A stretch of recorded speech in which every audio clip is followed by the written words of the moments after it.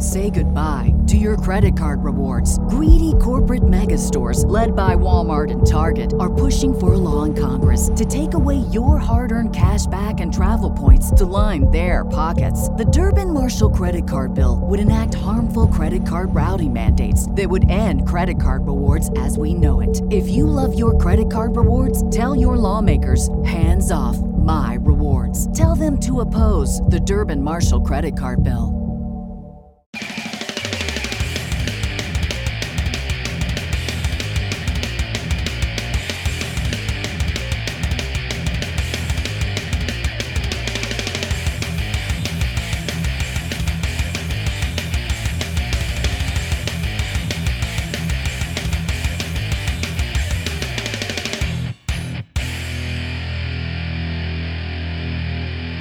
Hello everybody, welcome to That's Not Metal, powered by nobody. Force of habit there, nearly went into that diatribe, but yeah, we're not. Powered by the might and will of three metalheads. I'm Bees, he's Ryan, he's Perrin Hayish. 2.5 metalheads. Chaotic start, sorry everyone. How's your week been? Oh, sorry. Have I gone missing? You both froze for me there for a second. I didn't know who. Okay, didn't know if anyone was talking. Sorry, I can put it in. How's your week been? It's been fairly uneventful, really. Yeah, literally, I've done fuck all. Like, help me out nothing. here, Ryan. Make something I live up. a boring life. Ryan, make something up. I heard that you were riding llamas. Yeah, I fell off. As is tradition with me trying to do anything, apparently. Yes. So, thing is, it's actually convincing. That could be true. How have you done anything this week? Hung out with you lot last night, talking about stuff that isn't metal. No, basically. To be discussed later on. Yeah, that's the most interesting part of my week, really. The fact that a certain album caused a lot of debate. Called a full-blown ruckus, but we'll talk about that a little bit later on. Okay, reviews this week come from the Menzingers, Gatekeeper and the Darkness. An album club is on one of the most unfairly maligned records of the past decade, as it actually celebrates its 10-year anniversary this week, and that album is AFI's Crash Love. But there is a lot to get through, so let's crack on straight away. News. Big news happened last Friday, just after we had released last week's podcast, that Metallica have cancelled, rescheduled. It's a bit unclear at the moment, given that James Hetfield has gone back into rehab for what we don't know. But there was, I just wanted to kind of say that I really understand. From the part of view of our Australian friends. I know we've got a lot of listeners in that part of the world, and touring there is a nightmare. I know that, like, when bands come to you, it's a really big deal because Australia is not first, second or third on a band's touring schedule usually. But this news really took me back. I did not expect that we would ever be back here again, and the overwhelming level of support from everyone for James Hetfield is brilliant. I love that the metal community understand that, and understand that when you've seen some kind of monster and what it did to James Hetfield and what he went through on a personal level, it's always, I like to think that means that you can see this with bigger picture in mind, and that this is a real bloke with family and friends, and an absolute real shame that this has happened. What was your takeaway from this news coming late on Friday? Yeah, I watched Some Kind of Monster pretty recently, as I mentioned before, and watching that, it felt so in the past. Was the thing. It didn't seem like something that was bubbling under the surface or anything. Metallica seem one of the most level-headed bands in the world right now. So that's it. It's the stability, isn't it? The fact that Some Kind of Monster and the St. Anger in general is a document of a band really, really falling apart at the seams. And since then, they've been... That felt like a real, discovering themselves again, and a turning point for becoming... they haven't had a lineup change since then, anything like that. So for me, considering my entire time of being into Metallica is post that period, I agree. It for me, I didn't expect this to happen again, and I guess it's just a reminder that as much as someone might seem that they are better, that they've gotten through these things before, there's always a part of it's that there, and it can always kind of sneak up on you, and that is just a part of the illness. I think as well, it is a measure of the man and the band that this wasn't something that they tried to sweep under the carpet either. Yeah.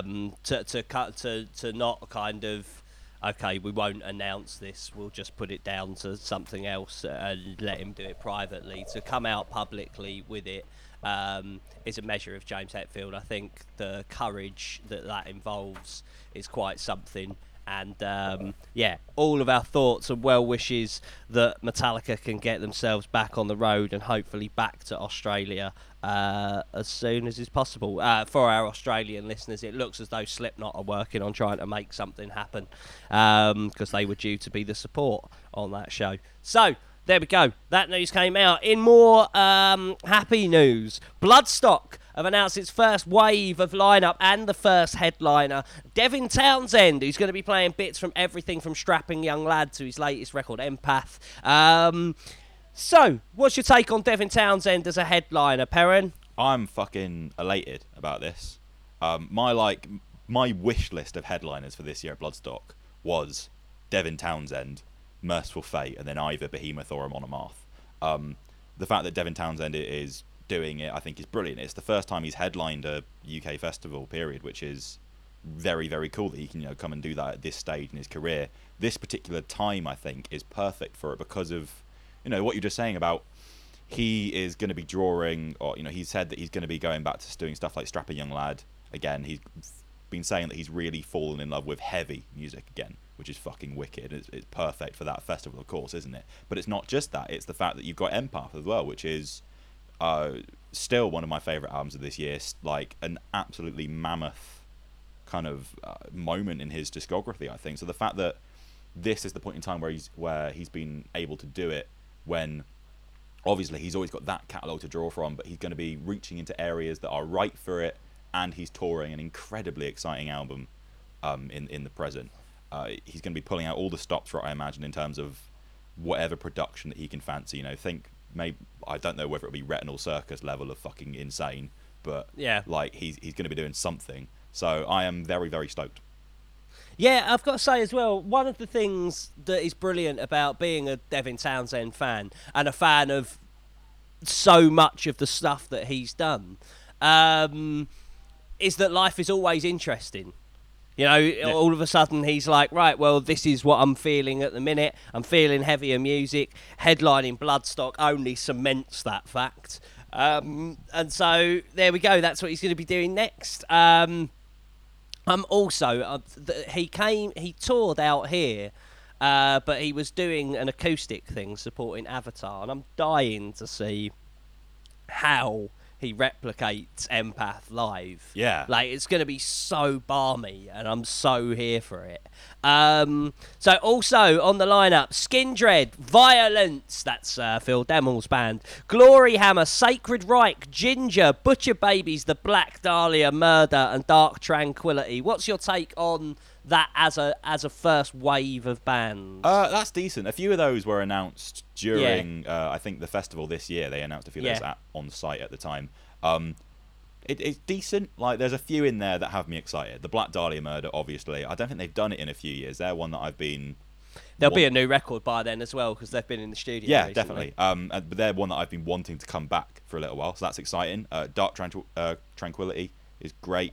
I'm very curious to see Violence, considering that's something that hasn't been available for a good old while. So yeah, like there's enough in there. There's enough in there, as well as the headliner, obviously, to have me very interested. Under the radar as well. I don't know if this is going on back in the UK, but certainly out here, Ginger are a really growing presence. There's a lot of excitement, and that band are picking up an awful lot of fans. So I think that's quite a canny booking. It is. From Bloodstock. By the middle of next year, that could be a much bigger deal than it looks currently. Yeah, maybe. I remember. I think they played Download this year, and I remember them getting quite a bit of buzz at the time. Or if it wasn't Download this year, it was the year before, but recently anyway. I'm not quite on board with Ginger just yet. I think they're fine, but I'm curious to see. The buzz is obvious. Like, they were one of the bands where, when this lineup was announced, aside from headliner, obviously Ginger were the band I think I saw the most kind of comments about. So curious. Wow, interesting. That's good to know. I'm not overly into it myself, but I will. I will keep a close eye on them and what's going on. So Machine Head, God, there's so much big news this week. This is mental. Have announced their new lineup. It's Vog Kieltia. I can't say his surname. Just Vog. Just Vog is what he's known as anyway. Name, yeah. From Decapitated, and Matt Alston from Devilment are going to be replacing Phil Demmel and Dave McLean. So, obviously, I refer to you on Vog from Decapitated. What do you see as a correlation between what he's done in the past and joining Machine Head? Is this a good fit? I think it very much can be, especially when you consider where Decapitated have gone in the last 10 years in terms of making way groovier, quite, without losing any of the heaviness, quite accessible for your everyday metal fan. Like, my favourite Decapitated records are the first two, but if I'm gonna just, show anyone who likes metal a Decapitated record, I will throw them Anti-Cult. The bizarre thing is, because of all of the charges that they were put under, it kind of buried that last record. Well, remember when we reviewed that last album, being like, wow, this is fucking, if you like Lamb of God, but you, like, say you got into metal through the likes of Lamb of God, this is a next step if you want that with a little bit extra heavy on top. It's an amazing record. It really is. Really great. All their records are great, but that was of their kind of the sound that they've been moving towards. That was like a step up in terms of really fucking nailing it. It's got it's groovy, it's heavy, it's got the kind of darkness and intensity of something like Burn My Eyes era Machine Head. So, considering Decapitated is like Vog's baby, essentially. I can't see him ever leaving that band. I was curious to see him join another band who are as big as Machine Head and presumably still be doing Decapitated. But yeah, also the drummer, as well as being in Devilment, he's been in a UK black metal band called Eastern Front for fucking ages. And the fact that the drummer from this tiny little UK black metal band is in Machine Head was like, what? Alright, so like both of these picks, he's gone for people very much rooted in the extreme metal world, which is a first for Machine Head. It definitely has me interested about what material ends up sounding like, especially if you've got Vog in the creative process. I don't know how kind of integrated it will be, considering it is Rob's band, but like it opens it up for more intense sounds. I mean, it definitely makes it seem like Catharsis is not going to be the way forward. When they first had an album that had adverse reaction, like The Burning Red, they weren't deterred from that and did Supercharger as well, which is in that same kind of vein. Yet this certainly seems like they've taken on board that people were not into the direction taken on the last record, which I still think is all right, as do you, didn't you? I like it an awful lot. I think I like it more than you. I think it's a really, really good record. The difference, obviously, is after The Burning Red, the entire band didn't collapse. I feel like the way Machine Head's lineup change happened with Rob coming out and being like, yeah, I fucked up, I perhaps imposed a level of control over this band and didn't treat people as as equals, and that's what's led to this. Who's very self kind of owning up to it in that sense. And I think that as well as changing how he runs a band potentially, that might also bleed over into the creative process. It might make him look differently at the last thing he's just recorded prior to that. Yeah, so there you go. In other news, just rolling around, I can't do it, Ryan, but the fact that you've put Ghoul Watch for Creeper coming back is superb. But yeah, it looks as though Creeper are going to be playing their first show for exactly 1 calendar year, because they split up. Because it's spontaneous, isn't it? It's not been planned at all. On November the 1st, I couldn't possibly say. But it's the show is called Fugitives of Heaven. It features a new lightning bolt-based logo. I think it's going to be a very interesting couple of weeks in the world of Creeper. If you've been watching the individual members' Instagram stories, you'll have seen that there's a whole bunch of interesting alien-related shenanigans going on. Yeah, I've got to move on just in case I slip up and say something. Kiss are playing the first ever live show for Great White Sharks. What is this, a concert for sharks? Yes. Yes, it is. God. Apparently, they'll be putting speakers under the water, which, when playing the low rumble of rock music through the water, will apparently attract and entertain the sharks. It sounds like a South Park bit or something, where like they do it and sharks appear and it all goes wrong and Kiss get eaten. It sounds like when in the first ever episode of I'm Alan Partridge, Partridge is considering loads of different concepts for television shows, including monkey tennis. They're cooking in prison very much could. Do you reckon Sharks Mosh 2019 as well? Well, they're quite angry, aren't they? Circle Pit would be quite fun. Yeah. I mean, I'll be honest. I don't know. Have you watched the video? I did. Yeah. No, I didn't even know there was one. Just Go this on. Australian man talking about how it's time for the humans to entertain the sharks. It's so fucking bizarre. I was sure that this was fucking. I'm sure that's Kiss's motivation and not a big fucking sack load of money. You can buy tickets for this.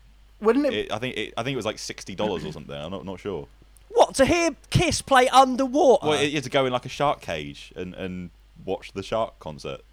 Fuck that. For $60, that seems pretty reasonable. I thought that as well. I don't know if I read that wrong. I may have. Don't quite me. Is on it that, in LA? You can definitely. No, it's in the Australia. Indian Ocean, I think, somewhere. But No. I was about to say, if that is by me, I am fucking in on that. Isn't it funny though that this farewell tour managed to include a show for sharks? Like ocean, what? Yeah. They're not going to go until they've played for every creature of the land. It's going to be like Noah, like saving 2 of every animal in his ark. Except Kiss will go around and be like, "Here's the show for the crabs. Here's the one for the kangaroos. Here's the one for the macaques." Let's go. Can we move on? This is fucking stupid. So, next up in the news, Cattle Decapitation have released Bring Back the Plague from their new album Death Atlas that is out on November 29th. Perrin, happy? Yeah, it's fucking incredible. This is the second track that they've released.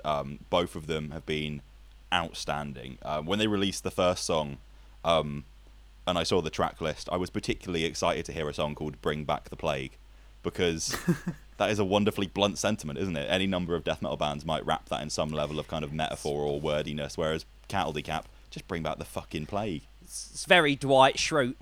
It's brilliant. Yeah, like the track is insane in terms of like the turns between death metal and black metal are more seamless and kind of integrated than ever. Travis's vocals, he is becoming more and more distinct as time goes on, which is a fucking feat for someone who has always been distinct. Yeah, it's an incredible track. Bring Me the Horizon have a new song on the upcoming Hideo Kojima game. He's the bloke who created Metal Gear Solid, apparently. Death Stranding is the name of the game. Ryan, presumably this is a big deal. Yeah, the game's massive. Like, it's his first thing since not working for Konami. Nerds will care a lot about that game. And isn't Shadow Moses a Metal Gear Solid reference, or have I made that up? It could be. I feel like there was definitely I know that there was a Bring Me Metal Gear reference at some point. I don't know if it was Shadow Moses though. It is. Well, yeah. There you go. There you go. It is a reference to Shadow Moses Island from Metal Gear Solid 4. Who knew? Something that I just I remembered played and 1 and definitely 2, didn't so. Google in that couple of seconds. So, yeah. Let's see. Burton Bell has said last year that there was no Fear Factory music that was done and delivered to the label, just waiting on some legal technicalities, and Dino Cazares has totally denied that. And Gojira are back in the studio, saving the best news for last. Our thoughts go out to Will from Black Peaks. Oh, such shit news. They've been forced to postpone their upcoming UK and European tour because Will's had to undergo emergency surgery after a recurrence of the illness he's been struggling with this year flared up. Yeah, so get well soon, mate. That's Not Metal.net is the place to go and get our premium specials. £5 a month or £25 a year gets you access to every single TNM premium special we've ever recorded, including in-depth features on bands and scenes and all kinds of stuff. And this week we did Seriously That's Not Metal, where we was talking about albums, a bunch of albums from this decade that are absolutely not metal, including Billie Eilish, Kanye West, Kendrick Lamar, David Bowie, and let's get to it, shall we? Carly Rae Jepsen, where it caused an almighty Royal Rumble style argument about pop music that is worth the fee alone. Get involved with it. We'll talk about it more next week once you've actually heard it. So, yeah, and we'll reveal what our next special is as well next Friday. Questions, as always, come from the That's Not Metal focus group. Get involved with us. There's nearly 1,000 of us in there talking about rock and metal all week long. It is always a good time. First question comes from Dan Wilson Stone, who says, if you could take an album and go to the band Not Good Enough, do it again, what album would you choose? Very easy answer for me, this one, because it's really easy to forget just how big Bullet for My Valentine were pre-Temper Temper. Yeah. Like, you know, I saw them headline a sold-out Wembley Arena with Bring Me the Horizon as their support band, right? That is where Bullet for My Valentine were. Unquestionably, the biggest heavy band. All right, heavy, yeah, whatever. Like, the biggest band of that ilk since Def Leppard, right? It's a really massive accolade when you consider how big that stretch of time is. And Temper Temper derailed that band more than I can think of any band that have been derailed by a single record. And they've released some all right stuff since. I really liked Venom. Yeah. But, like, it didn't make a difference because Temper Temper totally derailed them. And I think that if you could go back in time and go, look, if you need another 6 months to get something better together, like, that band at that time 100% needed someone to listen to that and go, oh dear. And the thing is, as someone that was a fan of those first 3 records, when Temper Temper, the video, got sent to me before it was released when I was in charge of Scuzz, I was gobsmacked that was the title track and the first song from the album. I think it might be the best song on the album. I could tell you, yeah, I agree. I could tell you that, like, I've interviewed Matt a whole bunch over the years. I think he's a really good guy. But self-confidence is not something he lacks. And when he was like, have you heard the record yet? And I was like, no, I have not. They just sent it out this morning. I haven't listened to it yet. His answer was, he was like, yeah, cool, there's some interesting stuff on there. And my alarm bells went fucking mad. I was like, that is not the Matt Tuck that I know. Like, speaking to him before Fever came out, and he was like, this is awesome. Like, Yeah, there you go. That was easily my answer. Temper Temper by Bullet for My Valentine. Yeah, I don't know if I'd actually say anything at all, but I would go to Tennessee and break every single ukulele in that state and just lock Paramore back in a room and have them redo the self-titled. I think that record's quite good, but it's the one that I skip whenever I'm on a Paramore binge. And there is so much editing that could have been done to that record, especially with those ukulele fucking divergences. I would, yeah, that one to fix the discography, pretty odd. I would like them to rethink as well, but I've ragged on that enough at this point. Yeah, I love the self-titled Paramore record. I think you're right in that there could be a bit of editing, but to make them redo the entire record when most of it is fucking brilliant, I think, would be a bit harsh.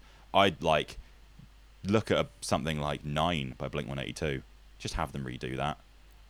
Maybe Danger Days by My Chemical Romance is another one, and I think another one that I would definitely do is I would just prod In Flames until they make another Come Clarity, because that is a band who may well be able to do something good. They've proven that they can do things that are good, you know, in their kind of current guise of being a band, but they just need someone to fucking go, okay, stop fucking about, you are much, much better than this, In Flames. Oh, mate, like, In Flames could delete the last 10 years of their career easily. So, yeah, good answer, though, mate.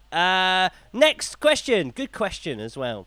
Next question comes from Oisin Colley. Sorry if I've said your name wrong, mate. If there was a TV show based on each of your lives, what song would be its theme song, and what would it be called? Mine would be called Curb Your Enthusiasm, and its theme music would go wom wom wom.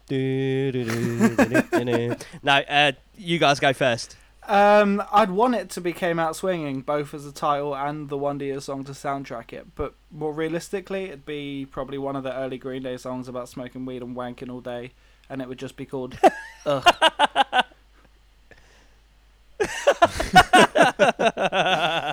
I'm shit at titles, so fuck knows on that one. I'd probably have Kiss the Go-Go. That'd be a lot of fun, wouldn't it? What sort of show is this? I don't know, one that's spooky and ridiculous. Like a sexy David Attenborough show. I think mine would be called Again. And I'd have theme music, maybe Again by Alice in Chains. So yeah, good question though, man. Simon Thomas is the final question this week, who says, if you could go back and tell your younger self, seriously though, check out this band, you'll thank yourself later, who would it be? I only listened to Faith No More for the first time last year, and I'm 35. 34 wasted years, Simon. Wait, you were listening to Faith No More when you were 1, were you? Yeah, absolutely. Old school. True cult. Yeah, like sitting there with fucking We Care A Lot on cassette. This is like, obviously, I would probably have a much better answer for this in 10 years' time. I'm sure in the future something like this will happen. Who could you have seen when you were younger that you would have wanted to see? Oh, God knows. I was going to say, like, the answer for this that I have so far is I own, like, to link it back to an album club we did a few weeks ago, I only really got into The Cure a couple of years ago. Yeah. And I feel like I should have done that, you know, early teens at latest. Like, there's a lot of time there that I could have spent listening to The Cure. Yeah, I always think Weezer on this one. It was the one that everyone was going on at me about for the longest time. I would have liked to. By everyone, he means me. Yeah, I wish it was just you, man. Like, I left you and just heard another chorus of voices banging on about Weezer. But like, it would have been nice to have like properly appreciated that Blue Album show instead of that being my first exposure to Weezer. But also saying that, like, getting into him when I did basically meant that the White Album was the first record that came out while I gave a fuck, which will do given the previous decade. But I think because of that, Mastodon maybe if I could have gotten into metal earlier, it would have opened up a lot more like potential stuff that I would have liked. And yeah, I think that I definitely came to that super late, and I always feel like I'm playing catch up, especially when I'm on a show with you two every week. The easy answer for me is Life of Agony. That is a band that I don't know how passed me by. Like, everything that they do and sound like is so up my alley. Like, music influenced by the likes of Danzig and Type O and that kind of goth tinged thing, obviously, and the guitar tone is absolutely to die for. I definitely should have spent all of my years listening to Life of Agony and going to see them live. That might be one that I will have at some point, because I quite like a couple of Life of Agony songs, but I've never been like mad about a record. And I know, like, with the links they have to bands who I really do love, maybe in some like however many years' time, I will listen to a record and go, "Oh fuck!" Yeah, that's really that's really surprising that you're not. I quite like them. That you've tried. Yeah, I quite like them, but like, what I'm saying is maybe at some point the penny will drop and I will fall in love with them. I don't doubt that at all. So there we go. Good questions for everyone. Join us in the That's Not Metal focus group. The questions are asked by you guys every Thursday, and join us at Not Metal Pod on Instagram and Twitter. So, album reviews, and first up, it's the mighty Menzingers with their new album Hello Exile, one of this podcast's most favourite bands, returning with an album whose first two singles are amongst the best things that they've done, and that really says something. Yeah.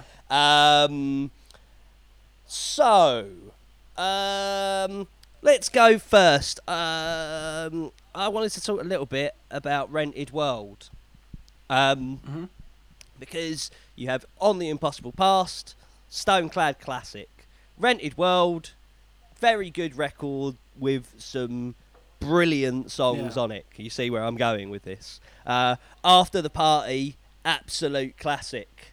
I'm going to now defer to our Menzingers expert, Ryan DeFreitas, and ask, Hello Exile, how are you feeling about it? Because I haven't asked you that question since I had this record, which was a good...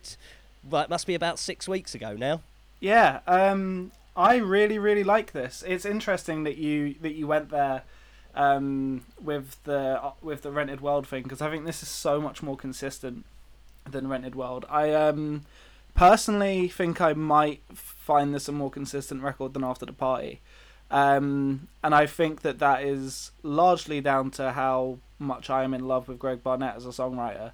Because this is the first record where he has got the overwhelming majority of songs. I think 9 out of 12 are his, and you know, that is everything I want from a Menzingers record. Like, there is something happening with the Menzingers now where I have to say off the bat is that it's the least excited I've been after first listen of a new Menzingers record, and I think it's just because I knew exactly what was coming. There's not a whole lot of new on this record, and I was especially a bit like, oh, there's a lot of songs about getting older again, and I kind of felt like that had been pushed out of their system on After the Party, an entire record about it, especially because America You're Freaking Me Out was a change for the Menzingers, especially for Greg's songwriting, because it's this huge American rock song that struggles with its own Americanness, and it was an interesting turn to hear Greg singing about the world around him rather than kind of the world in his head, and you know, and I was kind of hoping for a little bit more of that. I don't need the Menzingers to be a political band whatsoever. You get Strawberry Mansion later on, which is Tom's climate change song, and that's about kind of the other moment that goes for it. Yeah, and Tom's done it throughout their career. Like, they were a much more political band, and they kind of have shaved that off over the years. But yeah, I was kind of hoping more from Greg's side, because it's just something that we haven't really heard. You know, like on every record we've spoken about, Tom has got at least one political leaning song. So yeah, I love this record, but I'm a little bit underwhelmed at the same time.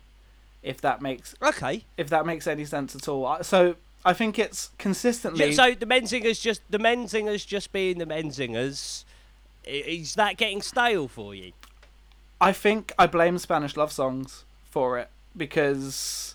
Interesting. Because that's a band who, they kind of came along and felt like they had nailed what the Menzingers do while nailing what the Wonder Years do, and that it just was a bit of a shot in the arm for that kind of songwriting. And other than maybe 5 songs on this, I like the couple of new Spanish Love Songs tracks that we've had since the record more than a lot of the stuff than a lot of the stuff that's on here, and it's going for the same big fucking Americana radio sound. So I think it's so weird because I like almost every song on this record, but I just feel a bit differently about it than I did After the Party, and I can't quite put my finger on it. I'll tell you what, right? I think that when you have an album like After the Party, which is one of my most listened to albums of the last couple of years, like an album that is even by a world-class band's world-class standards, it's on a massive plane to the point where you always felt like On the Impossible Past would be the definitive Menzingers record. Yeah. And yet it feels like After the Party is now. It's at least pushing it close, yeah. Yeah. So, I think that I agree with my first listen as well. I was like, I expected more from this. And yet the more I've listened to it, and I was coming on here today with the kind of, I think this is all right with some outstanding moments. And then I listened to it again today with that in mind, and I liked it a lot more. Yeah. It's almost like you have to lower the expectations to get the most out of it, but even that is not that's not a praising sentiment, is it? I mean, it sort of is, because this record is a grower. Like, it's absolutely grown on me, and melodically there are so many fucking great hooks on this, but it's kind of the thing that you come to expect. I know the Menzingers are this good, the difference is, I think, is that going from Rented World to After the Party felt like a huge step up in both sound and what they were doing and quality, like across the entire record. And this just, I don't know, I was more, oh shit, this is what the Menzingers are doing now about After the Party than I was about this at any point. But that said, I've got about 8 of the 12 songs, I think, noted out as some of my favourite Menzingers songs, so I can't really complain either. Perrin, what are you feeling about this record then? I'm surprised. Like, I was expecting to come into this and have the two of you just be heart eyes everywhere, because that's what you two are like with the Menzingers. And I really love the Menzingers, but not to the extent that you two do. I think this record is really excellent. I agree, it is not as good as After the Party. It is not as good as On the Impossible Past. Not sure about Rented World. I think Rented World, there's probably nothing on nothing on this that I like quite as much as I Don't Want to Be an Arsehole Anymore. But as a record, track to track. Or In Remission. Maybe the first 2 tracks on this push In Remission a little bit. But as a consistent record, I think it's really, really good. We pretty much had the exact same experience where, like, I've listened to it twice today after listening to it however many times in the previous weeks. And my 2 listens today are the most I've enjoyed it. Like yesterday I thought, it's good, but maybe not what I would expect from the Menzingers. And putting it on today twice, I was like, fuck, I love this.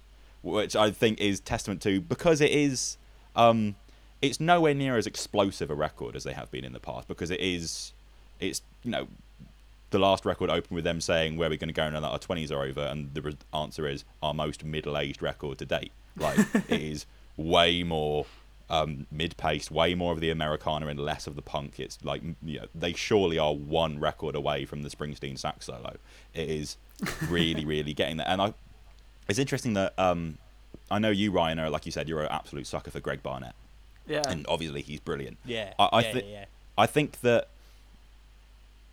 with this record being a slower record, a more mid-paced record, a more kind of somber record, I think you don't get those intense explosions of like, fuck, this is like everything the way you do, like as often as you do on After the Party or in the Impossible Past. Because of that, it maybe sounded a little bit more homogenous to me on my first couple of listens, and we've spoken before about the Menzingers formula, about how a lot of their tracks do basically the same thing about the same thing. And because of this record being more low-key, and because it is so skewed towards one of their frontmen rather than evenly between the two of them, I found the formula to be more obvious, I think. The formulaic nature of the songwriting stood out to me more on this. And maybe I would like a couple more Tom songs to kind of even it out and add that little bit more fire into it, because he is generally the more angry and intense of the two singers, whereas Greg does a lot more of those like super like, you know, nostalgic type songs. So that's where I was at on my first few listens. I still think those things are true if you're going to compare it to After the Party or their best moments or whatever. But with the very nature of those more low-key, restrained records, is they tend to be growers. You know, we had this conversation about the latest Frank Carter record earlier in the year, and how that's a record that shows him kind of doing more of that side of him, and as a result, it's one that gives more on repeat listens rather than immediately going, his Juggernaut, his Lullaby, whatever. The more I've listened to this, while I think those things are true, and yes, like, the formula is there, they're fucking brilliant at it, aren't they? Yeah. Like, After saying everything I said about AC/DC last week, it would be mad to go in and like be down on the Menzingers for quote unquote doing the Menzingers thing, because I'm with you on the if it ain't broke don't fix it. I think that with regards to what we're saying about it being a more Greg friendly record, it actually reminds me a bit of the Jimmy Eat World situation, which is back in the day, like you had Tom Linton used to do a couple of songs on Jimmy Eat World records until it was like, we don't need this, Jim Atkins can do all of this anyway. And that's kind of how I feel about Greg. I've got no problem with there being less Tom songs. What is a little bit of a problem on this record, and it's the first time we've ever said anything negative about Will Yip, but the production on this record, while I think it lends itself to the slower moments, like Farewell Youth is brilliant. Yeah. I think when the pace ups, Greg's vocals feel like they were recorded a room away. Like, he sounds really distant in the mix. It's really bizarre. Just a bizarre choice. And when the pace ups, when you got something like London Drugs, it is fucking brilliant. Yeah. Like, it could do with a bit more of that razor sharp production style that was on After the Party, which felt so full of life. It generally feels like a bit of a less distorted record, doesn't it? Well, it just feels a bit I think the production kind of makes this record sound a little bit ploddier than it actually is. Yeah, I think that's fair. Sorry, mate. What? I said sorry, mate. I could tell how much that hurt you to be going, yeah. It does hurt, but I'm kind of with you. I would really like Greg's vocal to be a bit closer on. I mean, even on the singles that came out beforehand, like, they're big fucking songs and they sound great as they are, but they could have popped a bit more. It's a weird one. I feel like Greg's got further and further away from the mic on every record, because you could really hear the kind of the break in his voice on The Impossible Past and Rented World in particular. And I think there was so much going on in terms of how full the band sounded on After the Party that you didn't really notice it. But it does feel like Greg is just getting a little bit further away in the mix as time goes on. They might just be instrumental in a couple of records. Maybe that's how they change it. It's really weird, man. Really weird decision to make. But yeah, I like. It's not quite the pouring Gatorade over each other and whooping and hollering about how great the Menzingers are that you usually get out of us, and yet it's still really good. It'll still be in my top 20 records of the year. Absolutely. Like, so bizarre. Yeah. It's a weird set of circumstances. Maybe a band can be this good for this long, and like, I don't want to get into the position that I think Mastodon and Gojira sometimes get put into, where they're so consistently brilliant, people almost don't praise a record when it comes out for how good it is, because you're used to how good they are. I think that's the case with both Magma and Emperor of Sand, which are both fucking phenomenal world-class records that people are a bit, certainly in the case of Magma, people can be a bit sneery about, and it's like, how? And I don't want to get into that same bracket with the Menzingers. Yeah, well, I think, weirdly, to compare this to Magma, they are both less intense, less fiery records than what had come before. Not necessarily in an overly negative way, they're just sounding different. To go back to this record's kind of the aging of it, I think that's kind of the great thing, where, you know, it is, like I said, it doesn't have those same moments of, like, not that the Menzingers ever sounded like full of hell, but like telling lies and stuff on After the Party is like sounds like a fucking, you can imagine a punk crowd going off for it, and you don't quite get as many moments like that on this, but the brilliance of it is it kind of, the Menzingers feel like they're a band who are kind of capturing the experience of aging, and not in like a, oh, they're just getting old and boring way, like more in that, you know, obviously they are a band so rooted in kind of life experiences and storytelling about what they're going through, all that kind of thing, and that kind of real time, you know, the maturing of those kind of stories and ideas, and it feels like it's a record that feels more world weary than some of their previous records, which I think is an interesting characteristic for it to have. You know, when you think of stuff like, you know, Farewell Youth is an amazing song. I Can't Stop Drinking as that kind of like sad bar song that really feels like, you know, he's down in the dumps on shit like that. And in regards to singles and like hits on it, there are, like, you know, obviously we've spoken about Anna and America You're Freaking Me Out before, both of which are fucking outstanding. I really, really love Strangers Forever. I think that, you know, Greg's, you know, that's one of the moments where it does pop in terms of Greg delivering that chorus is so good. I love, they're a real knack for brilliantly simple but hummable melodies, like both in vocally and in terms of guitars and stuff. You know, High School Friend, the guitar line on that song is really, really simple, but it just gets stuck in your head. You know, I think Tom is really great when on the songs that he sings. He's really good at a particular kind of percussive melody, where if you look at like Last to Know, he just drills it into your head in a really great way. Obviously Greg is outstanding on what he does.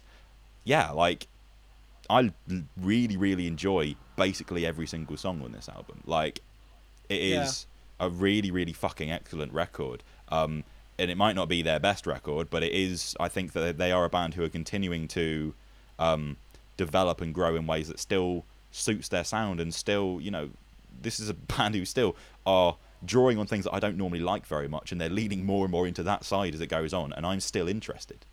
Yeah, like, I feel like as well with like you said, I think I like pretty much every single song on this record. I can't quite articulate my kind of lack of enthusiasm, because maybe it's also because I've had it for a lot longer than we usually have stuff that we review, and the initial kind of like is gone. But yeah, I live with this record and I fucking love it. It just didn't hit me in quite the same way. I will say Strain Your Memory though is probably the best Gaslight Anthem song since the 59 Sound came out. Like, they've kind of been close to that anyway, but that song completely evokes that record, and probably not on purpose or whatever, but I love that as a kind of throwback to that lineage of Americana punk bands. And you mentioned London Drugs already, but I think that's so yeah, aside from the singles, that What's It Gonna Take to Fix Me Up, I Don't Want Your London Drugs. It's just catchy as anything, isn't it? Yeah, that hook has just sunk its claws in so hard. Like, that is the one on this record that I'm obsessed with. that was kind of Yeah. my feeling of it. You know, I was saying we've all said about how some of our latest listens of this has just been like, yeah, this is really, really fucking great. After maybe an initial like, yeah, fine.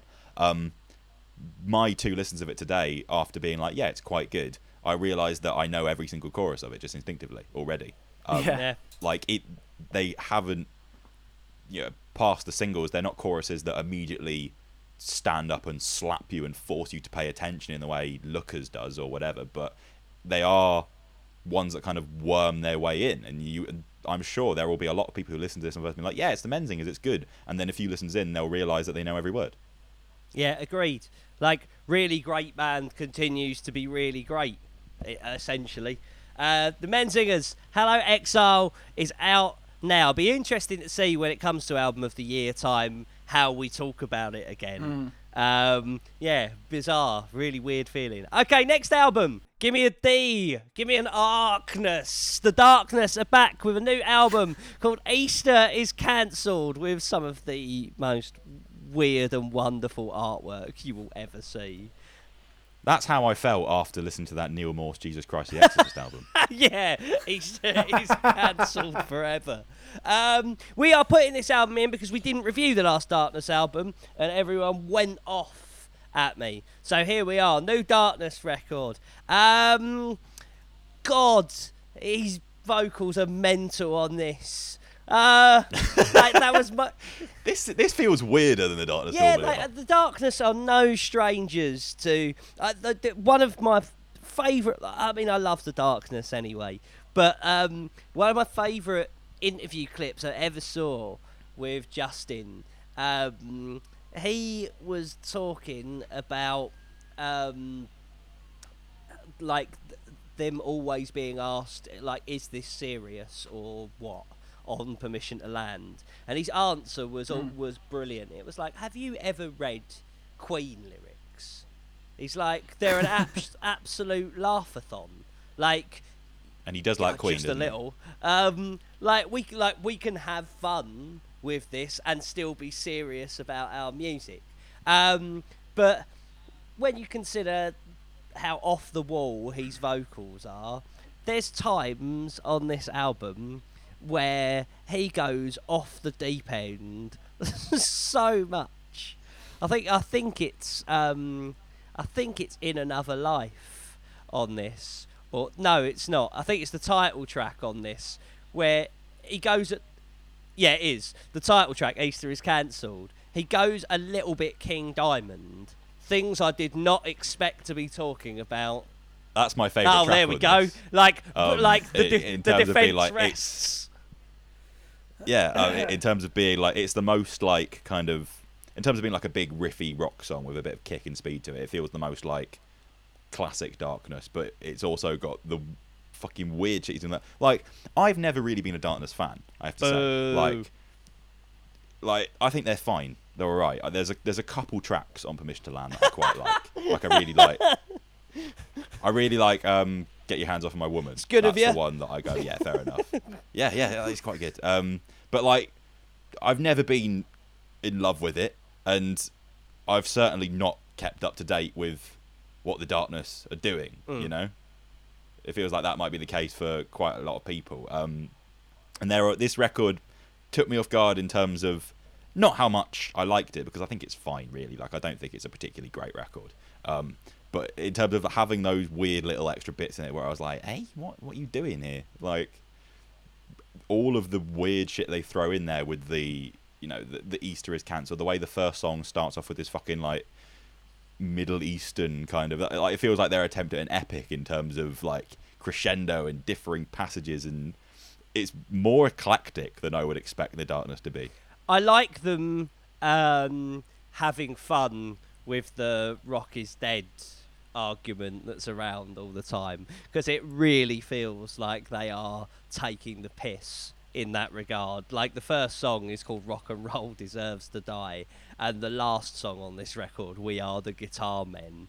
Like, like, kind of painting the Darkness out to be like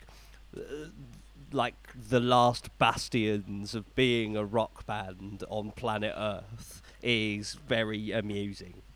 But there is some absolute nonsense on this record. Heavy Metal Lover is like, See? it's funny though. Like, I'll give them that, right? Tenacious D and Steel Panther, not always funny. When the Darkness are trying their hand at it on Heavy Metal Lover, genuinely laugh out loud, hilarious, I think. Yeah, like the Darkness. Even though I'm not a fan, like I prefer Steel Panther musically in terms of like Feel the Steel versus Permission to Land. I would take Feel the Steel, but I find the Darkness to be much funnier because it's less, tits, and it's more of kind of they've got a slightly kind of Monty Python tongue-in-cheekness. Oh, absolutely, yeah. Where, like fucking what is it? One Way Ticket to Hell and Back. So good. Is one of my favourite titles. Just it's brilliant. And yeah, like. Heavy Metal Lover, when he comes in with the "Come on, baby, sit next to me, listen to a little obituary," it feels like he's serenading me almost. It's slightly kind of like it takes me a little off guard. Like what's the line where he says your favourite power ballad is Chopped in Half? I should have had that for last week's question. Yeah, there you go. I did say to you, don't say Hammer Smashed Face. Great minds. I know. I fucking should have said Chopped in Half, which is a banger. I love the idea of Justin Hawkins listening to obituary as well. But like Heavy Metal Lover made me laugh. Deck Chair made me laugh for this kind of like mournful, melodramatic ballad that is so like fucking OTT and like fucking like blowing in the wind of sadness about literally the wind blowing his deck chair away. Like there were more bits on this that made me laugh than there were things I actually thought were particularly good on a musical level, which was basically just the title track. But it made me laugh. Live Till I Die is a funny title because yeah, quite. Ryan, been very quiet on all things Darkness. Yeah, I have. Because you started ripping on Perrin for not really liking the Darkness, and I actively dislike the Darkness. Yeah, but that's no surprise, man. Like, fair. The guy in the flannel shirt and the guy in the flannel shirt and beanie doesn't like the Darkness. Not a headline. Him, I expect more from him on a band like this.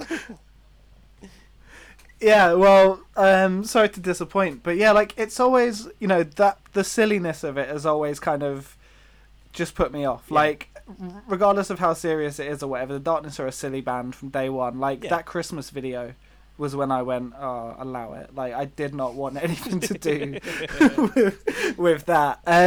But like you both said, like this record is funny. Like, like the entire thing is a concept record about being a musician in 2019 and comparing it to the trials of Christ. Like, that's funny. Like conceptually, this is a lot funnier than Steel Panther. Yeah. Fucking heavy metal Lover, when it actually goes into that fucking like this is the thing, it's not even about like the lyrics on that, which are good. That let's make sweet love to Hammer Smash Face line is brilliant, but just the contrast between everything and when it actually turns into a fucking like full on metal song is one of the stupidest, most South Park things I've ever heard. But it's genuinely more. Well, it feels like it's just constantly veering back and forth between ballad and thrash metal. It's so wild. The demonic voices as well in that kind of Satan bit. It's so good. That's what I mean. It's so like South Park parody, but like it's a good parody. That's the difference between this and Steel Panther, I guess. The rest of the record, like, it's so mean to tease me with really cool guitar parts and then veer off into bizarre nonsense as soon as one gets going. Like that was how I felt about this record. Every time there was something like How Can I Lose Your Love is one of them. The weird slow parts on that do my fucking head in. But there's a minute of that song that is fucking perfect rock and roll. Like, it's so.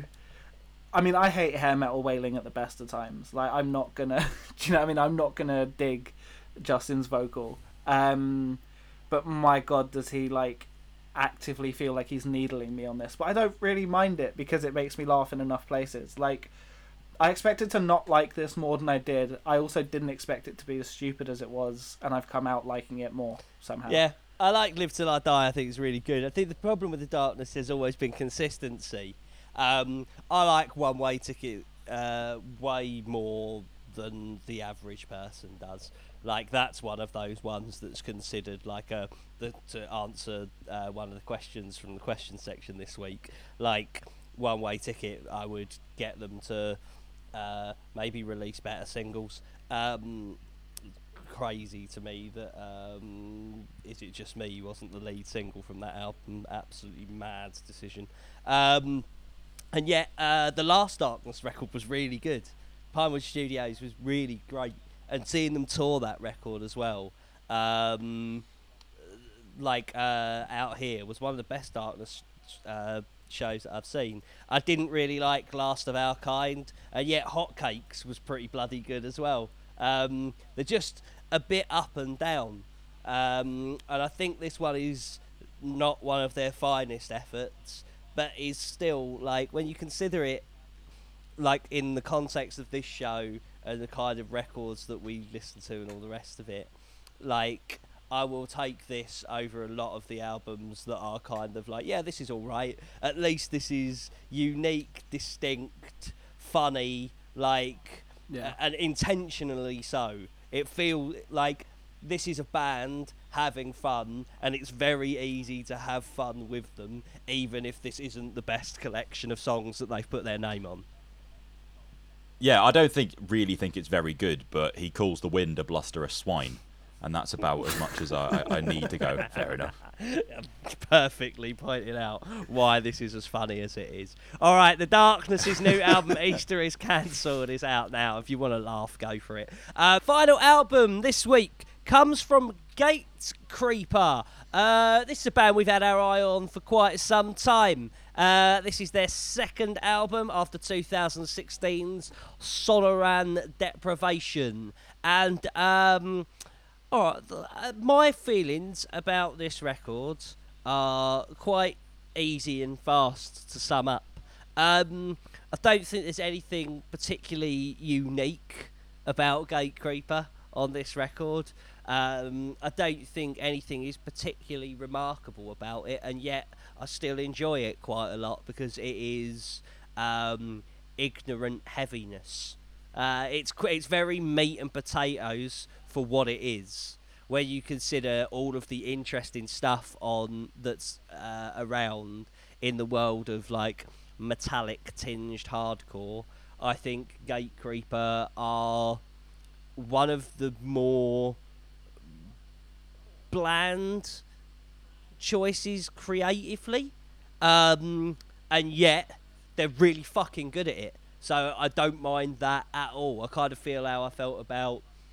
I don't like them quite as much as I like King Nine, but in that same sort of vein of this is pretty meat and potatoes, but my God, they're good at it. That's kind of how I feel about this record. Gatecreeper, less of a hardcore band really, and more of a hardcore tinged death metal band in terms of, like, they are very much part of the old school death metal revival that's kind of happened over the past few years, and, like, they are really, really good caveman death metal.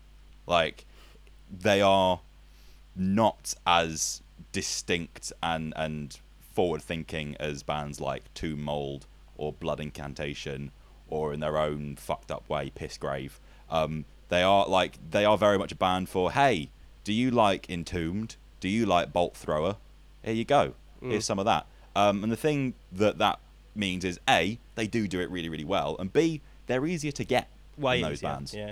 Like Tomb Mold and Blood Incantation are fucking incredible bands, and both of them are big for the kind of bands that they are. They've got loads of acclaim and fucking success and everything. But Gatecreeper, you can put on, and, like, Tomb Mold takes a bit of unpacking, like, with the time changes and everything. Like, there's that's death metal for people who really want to get into the kind of the guts of what is going on within those songs, even if they are riff based first and foremost. Gatecreeper are instantaneously accessible if you like this kind of heaviness. They are really, really good at big fuck off lumbering riffs that's got the buzzsaw of Entombed, I think on this record in particular, more than the first one, they lean a lot more into that Bolt Thrower, Asphyxie, slightly Paradise Losty, like doominess. There's a lot of really mid-paced to slower material on this, where I feel like if Gatecreeper weren't called Gatecreeper, they'd be called something like Knuckle Dragger, because that's just how this kind of sounds. Like, from the first riff on this album, it's just lumbering, like, and it comes in with a lead that's maybe a little bit kind of something that Greg McIntosh would write for Valenfire. Like, there's a lot of real doomy menace on this, and I think that they've slightly pushed that sound, like, because there's a track on this called From the Ashes, which has got this real stomp and swing on it, but you get these melodic flourishes, and there's a kind of a melodic doom break about 3 minutes in that's got a surprising kind of strength of like the melody there, and the kind of the slightly darker, more somber tone. It's almost like you could take that same melody and put it in a completely different context, and a Monomath could have it. Like, there's bits of that style death metal in here, but with way more of that, just fucking cavernous caveman shit going on. And they do it really, really well. That's why I think Gatecreeper have gotten the kind of the bit of a push that they've had over the past few years. And, their links to the hardcore scene mean that they've done shit like played with Ghost Main, and they tour with Full of Hell and all kind of these kind of bands in a way that means that they are kind of crossing those boundaries to a degree. But like musically, it's really, really easy to get on both sides of that kind of side of it. Like, if you like the swing and kind of like, there are kind of moshier parts on this that will appeal to you if you like hardcore, especially considering I think in 2019 the boundaries between hardcore and death metal have been they are closer together than maybe any other time in the genre's history, in terms of there are loads of hardcore bands who integrate fuckloads of death metal. Like, it's all over the Knocked Loose album, and that's one of the biggest hardcore records of recent years. You get bands like Venom Prison in the world of death metal who have taken hardcore and fused it into death metal sound in a way that feels fresh and different to kind of conventional deathcore. The two kind of scenes are a lot they rub shoulders a lot more than perhaps they have in the past, and I think Gatecreeper are a really good example of a band who do something very simple very, very well and appeal to both sides. I think you haven't got to throw the ball as far as Tomb Mold and Blood Incantation either. Like, those are two bands that are complex, and like, it takes a while for their records. Sure, yeah. Like, even when you put them next to Venom Prison or Skeletal Remains, like, those bands next to this again just sound way more interesting. And I feel like I'm doing down on this when I don't mean to be. Like, I think that this is really high quality at what it is, but it's hard to stand out truly when you've got an album that doesn't offer much, if anything, that feels like I haven't heard before elsewhere ad infinitum. Sure, but I really like what Gatecreeper me too. do. Me too. This is it. Like, I don't like, mean it to sound down, because like, this is fine. Will I go back and listen to it much? Don't think I will.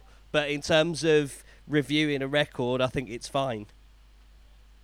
I think it's very, very good. I think the difference is those bands, like, Venom Prison are a fucking insane band in terms of what they do creatively, like, especially on this new record. There are so much going on within those songs. The difference between Gatecreeper and bands like Venom Prison or Tomb Mold or whoever is those bands write songs. I think, Gatecreeper have said this about their songwriting process. Those bands write songs with a fuckload of riffs, all kind of piling in one on top of each other and transitioning out of crazy ways and everything. Gatecreeper tend to write 3 or 4 really solid, catchy riffs and put them in a quite fluid way, where like Gatecreeper, they're not trying to be like the most interesting, fresh, like creatively mind-blowing death metal band. I don't think they should be a bit more creative, because that's the thing, it is quite restricted. Like, once you've listened to the first 10 minutes of this record, you've listened to the whole entirety of this record. I think there's a place for a death metal band who just want to make you fucking just bang your head and nothing else. That's fine. Like, they have stretched kind of a different aspect of their sound to a degree. If you listen to this immediately after the first record, there is a lot more in terms of melody and doom and that bolt thrower touch to it. I think there's a bit of like Celtic Frost Usurper and Ruthless when it goes in the verses. They are a band who, like, this isn't going to be in my end of year list, but I think there is absolutely a place for a band who do what Gatecreeper do in the modern death metal scene. Ryan? I mean, I liked it more than I like any of the other bands that were referenced just now. Like, in terms of when it comes to Tomb and stuff like that, I had a lot more fun with this. Yeah. I think it's because the mean swagger on this record is just so persistent and so, it's big and dumb and fun. Do you know what I mean? Like, it's so kind of 8-foot wrestler music in places when it really, like, the way the record opens, the opening riff is just so stupidly brooding, and all over this I like that kind of constant bludgeon. 40 minutes of it is probably a bit more than I ever need, I'll be honest, like, especially like you said, it gets quite repetitive and you know what's coming by the second half of the record. But I definitely agree that this is more accessible and probably just easier to just chuck on and go, this is an enjoyable listen than any of the bands that you mentioned just now. Yeah, I think maybe it's like listening to this music for nearly 25 years. Do you know what I mean? You just get to a stage where you're like, yeah, fine, next, about this stuff. Like, you've heard it done to death so many times, and there's nothing about it that excels. Do you know what I mean? The varying degrees of it's fine, it's meat and potatoes here between the three of us is quite telling to me. And I think it's good in meat and potatoes. I think it's better than fine. I think they've got much catchier, more well-written, hookier riffs than a lot of bands who do what they do. I'd have Judiciary over this. I'd have like loads of those kind of bands over this. Well, that's more hardcore. This is like pure like Swedish death metal with a bit of stomp in there. I don't hear that as much, I must say. I think that stuff like, has a bit more. Puncture Wounds is so Entombed. Yeah, I agreed. But even then, like, look at Entombed's links to hardcore. Look at how much hardcore has Entombed in it. For sure. But when we talk death metal, I always think more technically minded than this, because there's. I think this is just you liking more technical death metal.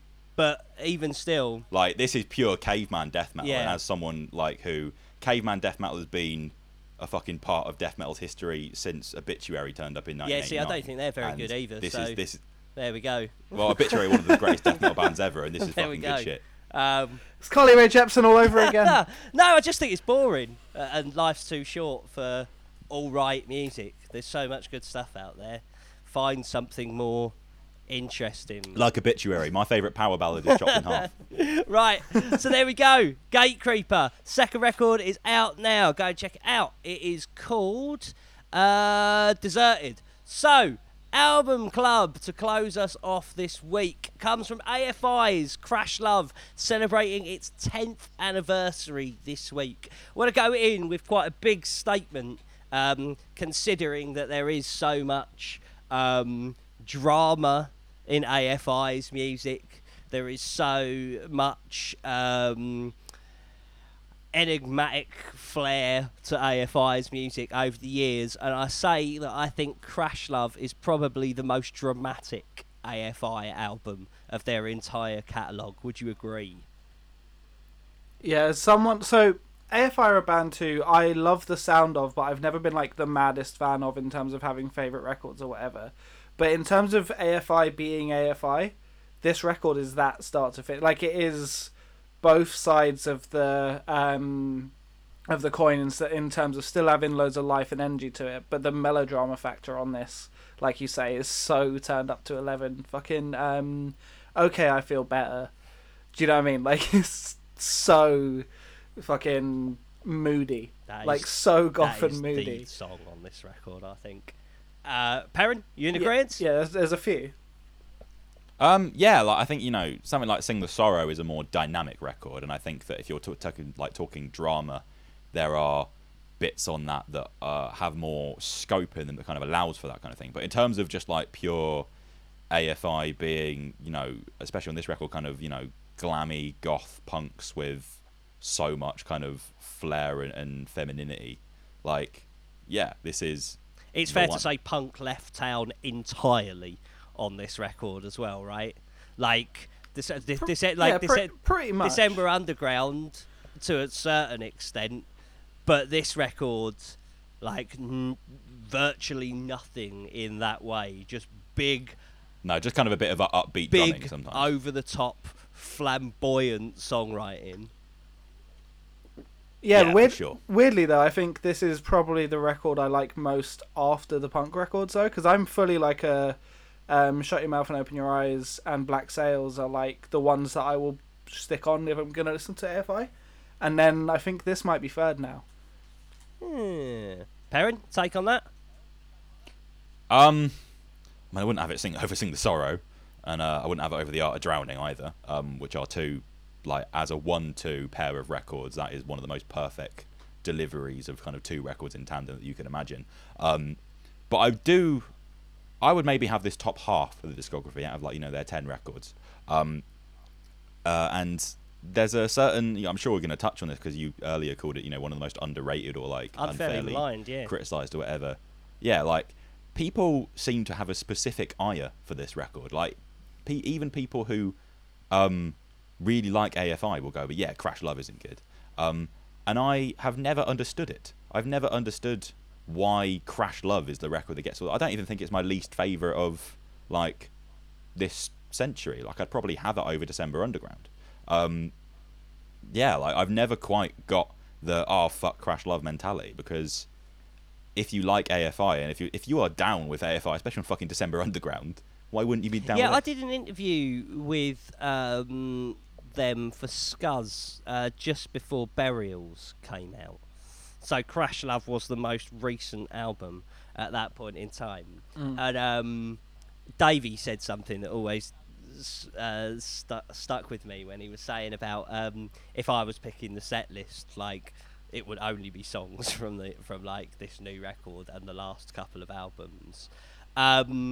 It felt as though the only thing that I can come up with, and again, I'm trying to put myself in the mentality of these people, because this is treated in AFI's catalogue kind of how St Anger is treated in Metallica's, which, I mean, it's wild to me as a concept. But the only thing that I can come up with is that people felt somewhat betrayed on their AFI. From an image perspective, it was a lot more grown up. I saw them do a show out here when I was on holiday. They played as part of some K-Rock thing that was after, like, kind of in the middle. I think it was almost Acoustic Christmas, and it was like in the middle of studio time for Crash Love. They'd been gone for a little while, and Davey was in this big long sleeve button up shirt, looked very moz, and even then I wondered if that was a hint at where they were going. And I think that people kind of took Sing the Sorrow. People first started, despite it being their most successful record and an absolute masterpiece, it felt like a lot of the punks were starting to sneer about AFI at that point in time. December Underground, still, its singles are still big, bombastic, distorted rock songs. But Crash Love might have been a moment where people who were long-term fans of AFI felt actively betrayed. That is the only thing that I can point at, because the songwriting is fucking brilliant. And if you want your bands to evolve, when you've got a band with so much creativity within its walls, you only have to look at what they do outside of this. Extremist, Black Audio, like the projects outside of this are all very eclectic. When you have that much ability within your ranks, you're going to get records that experiment, and this and Burials are perhaps the two most experimental AFI records. Yeah, so I didn't know that Crash Love was seen quite like that. Granted, my AFI filter is mostly tinted by you, who you have a very different AFI filter to pretty much everyone. But yeah, like I can't hear why there'd be a beef. Like, I don't see why this would be a big surprise after December Underground or after Sing the Sorrow. If they went straight from Black Sails to this, I get it. Yeah. You know? But with all of the steps in between, I don't know, like, it didn't... I think December Underground in particular, like, Yeah. if you like Love Like Winter and stuff like that on December Underground, I don't understand getting upset over Crash Love. Yeah. I mean, I agree. Love Like Winter is fucking brilliant, and I can see... Yeah, it's a great song. Do you not think that when you listen to how rock orientated that is, the big stuff on Crash Love, like Beautiful Thieves and those and Medicate and the songs that were put out en masse, do you not think that they're a bit more restrained than that? They're a bit more Medicate's delicate. a banger. Mate, I'm not fucking saying it's not. I'm saying sonically. No, but I mean, that song's got kick. That song's got a wicked fucking solo in it. You That's think a rock that song. is as you would put that in the same bracket as Love Like Winter? I'd put it in a similar area to a lot of December some, Underground. Not necessarily but in terms specifically, of like. we're talking about Love Like Winter, Summer Shudder, like Miss Murder, the songs that went big. You'd put that in the sonically in the same ballpark. I don't think it's a million miles away. I don't think it's so far away that you get upset about it. I'm not saying they sound the same, but I don't understand being into December Underground and thinking this is shit. God no. But what I'm saying is the leap from one to one to one. So from Sing the Sorrow to those moments on December Underground to Medicate, like, I can see if you are a certain type of AFI fan and you want them to live in your back pocket and you want them to stay a certain way, I can understand to an extent, no matter how wrong they are, I can understand to a certain extent getting to where they got to on Crash Love, even Medicate, and kind of going, this has gone too far away from quote-unquote my AFI. Yeah, I can understand someone listening to Too Shy to Scream and going, what the fuck is this? They're wrong again, but I can like Medicate in particular feels like one of the more rock based songs, I think. But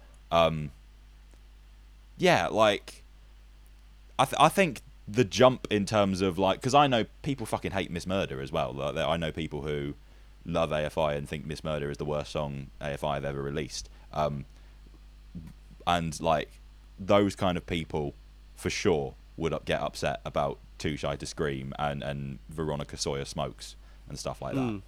But again, like, I don't understand being on board with most of December Underground and thinking this is that far removed. See, I think mood-wise, Sorry, I was just going to say, I think mood-wise, this record's really delicate. And I think there was more kind of defiance in AFI's kind of... Especially in the singles, there was always bounce and fire in them. And on this record, it's more showy than it is defiant. It feels more melodic than it does aggressive, like through the entire record. And I don't know, man, I think at this point in their career, certainly, they were so fucking good at that I just don't see why you'd mind. You know? Like, I do totally hear the difference but between them, and especially with just how lush a lot of this is, you know, I just, maybe that's not what people wanted. Yeah, I even as someone that listens to AFI through the most purple tinted glasses that it's possible to, I think the only part of one of their records that I would say I'm not really on board with is, I think the second half of December Underground is lacking somewhat. Which is why I always was a bit miffed by being alright with December Underground and not being okay with Crash Love. On Miss Murder, to take your point on Miss Murder, I feel like it's really bizarre that a band as interesting and varied and just plain great are known for, like, Miss Murder is one of their biggest songs. It's really weird. It's really weird that something so simplistic and sounds a little bit Green Day, like Miss Murder, is like a signature AFI song. I can understand being a bit like, but of all of this incredible, varied, interesting bodies of work, why is Miss Murder always the song that they'll like play last and everyone will go nuts for? Like I can understand that being a point of contention, but also on the flip side, the song fucking rocks. Yeah, like Miss Murder is a terrible representative of AFI as a band. Yeah, it's still fucking great. Like it's big because it's fucking big. Like it's a hit single, like it or not. So let's get into this actual record itself. I think that as someone that would put Davey Havok on the podium of my favourite singers ever, this album is so based around his vocal, which is perhaps why it's the most enigmatic, flamboyant record in AFI's discography. That this feels like AFI are always a united front creatively, but this feels like a Davey record as much as anything else. In fact, this and to a certain extent Burials, because it's got so much 80s on it, but in particular Crash Love feels like a very Davey Havok heavy record. Yeah, when I think of Davey Havok's voice and kind of the little enunciations and vocal tics and stuff he has that are like so key to what he does, the thing that popped into my head is the first thing he does on this album, the little kind of opening like the opening in Torch song is like that sound is Davey Havok. That song as well, very reflective of what I was saying about the drama as well, the you my dear, yeah, totally. Oh my dear, it's so flamboyant, definitely. And like, but it's fucking brilliant, obviously. Like the way the riff comes in after Davey is kind of like ushering it in. Like the riff that comes in is so beautiful. It's so melodic. It's so I can't imagine pressing play on this record being greeted by that and being like, nah. Same.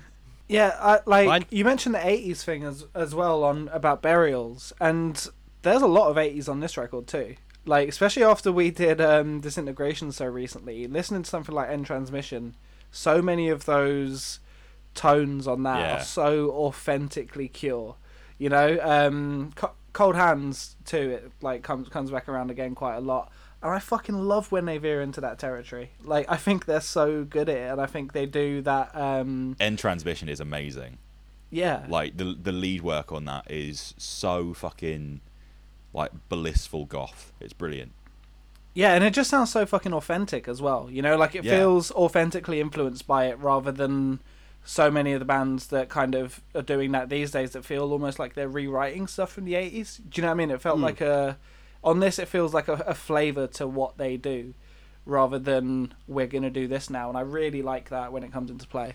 Yeah, I think that you've... what I really don't understand is when it comes to people being so down on this record is the use of melody on this album, particularly vocally, is right out of the top tier. Beautiful Thieves is wonderful, and the Who Will Run for Cover, Who Will Run From Us break is just unbelievable. The fucking choir in the chorus. Yep. Yeah, again, Madness. like the goth is still there in that regards. That it's so Elfman, those big like ahs in the background of that. The standout for me is Okay, I Feel Better Now. I love when Davey takes centre stage, like in those kind of moments. Morning Star on The Art of Drowning, like those real, like a single spotlight on the man, let him do his thing, and like let his inner crooner out, and the sheer weight of feeling and emotion and build in that song, and the vocal ability and the believability in those How Can I Breathe moments are just, it's everything I love about this band and music in general. Like, to be able to spread your wings so far and to be so over the top and eccentric, but still be 100% genuine and 100% believable in those moments. Like, it is the natural character of someone who is better than the rest of us. Yeah, like, Too Shy to Scream is one of the best, like, pop songs this band have ever written. Like, the chorus is so fucking brilliantly pop. But that song is mental in terms of, like, the fucking, like, swing drums opening the claps and everything. There's like a fucking insane showmanship there from, like, an instrumental perspective that, like, you know, when I think of those type of drums in a rock song, I think of this, and I think of Crazy Equals Genius by Panic at the Disco, which is completely off its nut. And the fact that, like, that song on the AFI record, it's so convincing. It is completely AFI. It doesn't feel out of place in the record at all, but it is them doing something that they hadn't really done before or since, for that matter. And I think that when you think of the particularly flashy flavour that this record has in their discography, there's stuff like that all over it. Like, you know, the flash car crash cheerleaders kind of backing vocals in I Am Trying Very Hard to Be Here. It's just, this record's so much fun. The drums on Too Shy to Scream, to me, was AFI showing My Chemical Romance's House of Wolves how you do it.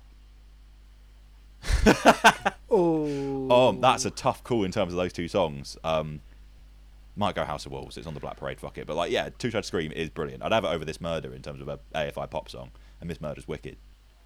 Yeah, like, what I was saying about, you know, this record being AFI doing AFI, you mentioned Okay, I Feel Better, and just that chorus melody into those distant lead guitars in the bridge, into that chorus coming back in and just hitting and hitting and hitting. I could listen to them do that for hours. Like, sincerely, it is one of just the best sounds, is AFI being AFI and fucking Davey Havoc being Davey Havoc. Like, yeah, the use of drama and melody together all over this is so good. Like, there are so many melodies on this that are just drawn out a couple of seconds, you know, like that he'll hang on a word a little bit longer than would usually be sung or whatever, and it just adds this, like, real kind of, like, fluid flair to what Davey does all over this.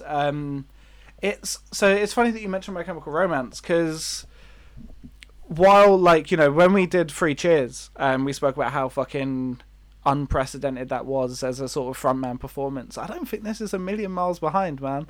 Like, I really don't think the gulf between My Chem at their peak and AFI at their peak is that massive. Certainly not as massive as the gulf. It is, but it ain't the same peak that we're talking about.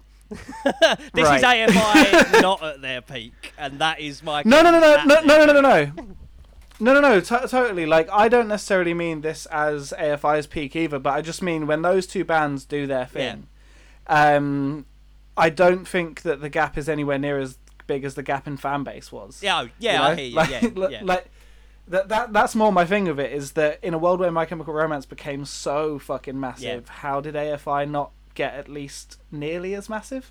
You know? Yeah, I think they're more interesting and outlandish than My Chems, and that really says something. Like, their career arc is why I hold AFI. I mean, there's a million reasons why I hold AFI in the esteem that I do, but the biggest reason that I hold AFI in the esteem that I do is because they are true artists. And what I mean by that is a true artist writes for themselves and writes honestly about where they are at that point in time. And AFI's career trajectory and where they have gone to in their musical journey has always been reflective of who they are as people. It would be weird if they were writing, I want to get a mohawk, but mum won't let me get one. That'd be well too Offspring to be men of their age and to be still writing songs like that. AFI are a band that have grown older, that have gone on their journey and always felt right for where they are at that point in time. And there are so many bands that are so tied to what made them popular. And AFI are absolutely not one of those bands. They are a band that popularity be damned, we were popular at that point in time because people liked where we were. We're on our journey. If people are with us, great, and if they're not, we're still on this journey, honestly, anyway, and that's fine by me. Yeah, and there are some bands who do that and kind of, you know, you go, okay, fair enough, but I will stick to the old stuff. AFI, I know, you know, we've said that some people don't like Crash Love and some people checked out after fucking, you know, drowning, whatever. But I know you share this as well, obviously, like where they've gone is so cool and so interesting. Where, like, the Blood album, I think, might be in my top 3 AFI records. I love that album to pieces. Yeah, and I love Burials as well, this. They're a band I still deeply care about and I want to hear the next record really, like, as soon as it comes out. Yeah, and the beauty of it is you genuinely don't know where they're going to go next. At this point in time, Crash Love, Burials, and the Blood album are all different to one another. And what's going to come next, there is no... I don't even think you can make an educated guess. And when you trust a band as much as, like, I think I'm right in saying we all trust AFI, but when you trust a band as much as I trust AFI, where they go musically, to me, is absolutely incidental. The quality will be sky high, and I don't have a preference. You know, I don't ever want them to look backwards at their back catalogue and return to a sound like some bands who were so clearly great at one thing and less good at others. I'm happy for AFI to go wherever their musical journey takes them, because I can rely on the quality being that great. Look at I Hope You Suffer, right?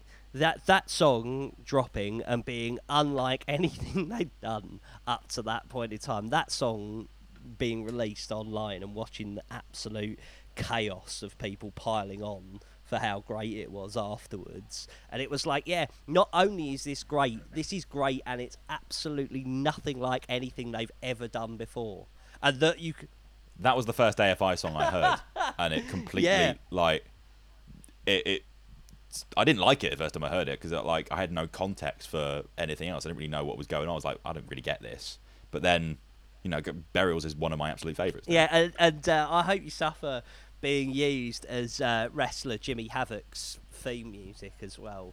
Like, being in a crowd of that sort of in that sort of environment, and the way that song starts is, you know, that a band can write a song that's nothing like what they usually do, and it can cross cultural boundaries like that as well. Translating to a wrestling crowd is... Oh, how many great things are there about this great band? Essentially. Quite a lot of great things, it's true, yeah. And Crash Love is fucking great. One of those great things. If you wrote it off at the time and maybe haven't revisited it since, give it a bash.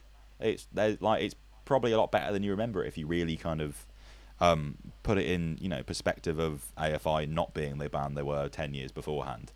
Because the quality of songwriting is just so fucking good, and it is such a fun listen. It's such a grand listen. It's such a a record that is so full of AFI's own characteristics and personality. It's unreal. Yeah. I concur. So there you go. Do give it a listen. Let us know what you think at Not Metal Pod. If you didn't like it at the time, go back and listen to it. If you don't like it, if you genuinely don't like it, let us know why. We'll open a discussion on the focus group, because I'm always keen to hear what it is. Because some things I can go, well, yes, St Anger, they didn't turn the snare drum on, and there's some questionable choices with the editing and things like that. While I think it's a much better record than people give it credit for, I can understand why it is treated the way it's treated. This record, I cannot understand it at all. So help me out, everybody, at Not Metal Pod, and join us in the That's Not Metal focus group. We will see you next week for much more from That's Not Metal. Make sure you're subscribed. Enjoy the Seriously That's Not Metal special that's up now at that'snotmetal.net. Join us for £5 a month or £25 a year, and we will be back next week when there is a new baby metal record to be discussed amongst other things. We'll see you there. Bye. Say goodbye to your credit card rewards. Greedy corporate mega stores, led by Walmart and Target, are pushing for a law in Congress to take away your hard-earned cash back and travel points to line their pockets. The Durbin-Marshall credit card bill would enact harmful credit card routing mandates that would end credit card rewards as we know it. If you love your credit card rewards, tell your lawmakers, hands off my rewards. Tell them to oppose the Durbin-Marshall credit card bill.